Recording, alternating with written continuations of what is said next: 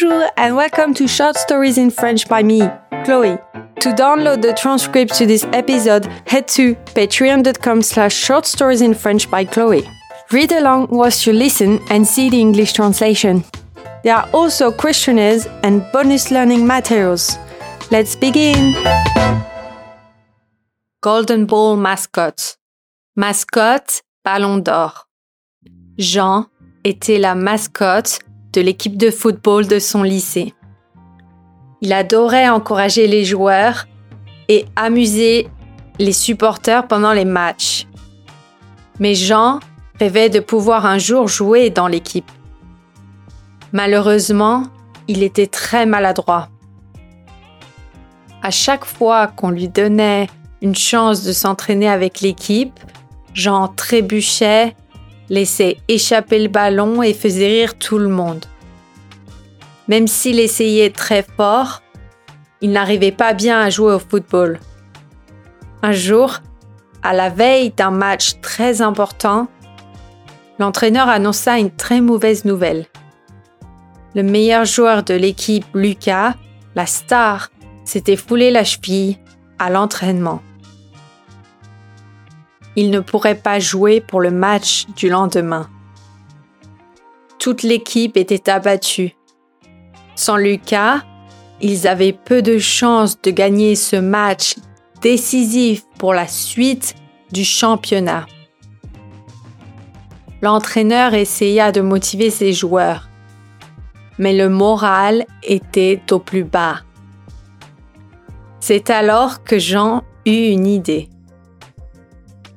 Il proposa à l'entraîneur de remplacer Lucas pour le match. Bien sûr, tout le monde se mit à rire, mais Jean insista. Il voulait aider l'équipe.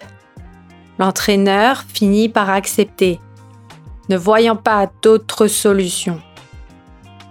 Le jour du match, Jean enfila fièrement le maillot de l'équipe. Dans les gradins, les supporters rigolaient en le voyant entrer sur le terrain. Mais Jean était bien décidé à leur montrer de quoi il était capable. Le match commença.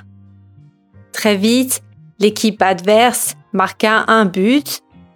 À la mi-temps, le score était de 2-0. Jean n'avait pas arrêté de courir dans tous les sens, mais n'avait touché le ballon que 2 ou 3 fois. Ses coéquipiers lui lançaient des regards noirs. En deuxième mi-temps, l'entraîneur décida de donner une dernière chance à Jean. Dès la reprise du match, un défenseur passa le ballon à Jean.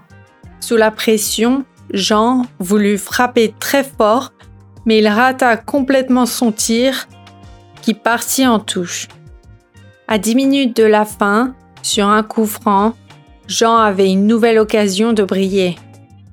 Il s'élança et donna un grand coup de tête, qui fila directement dans les mains du gardien adverse.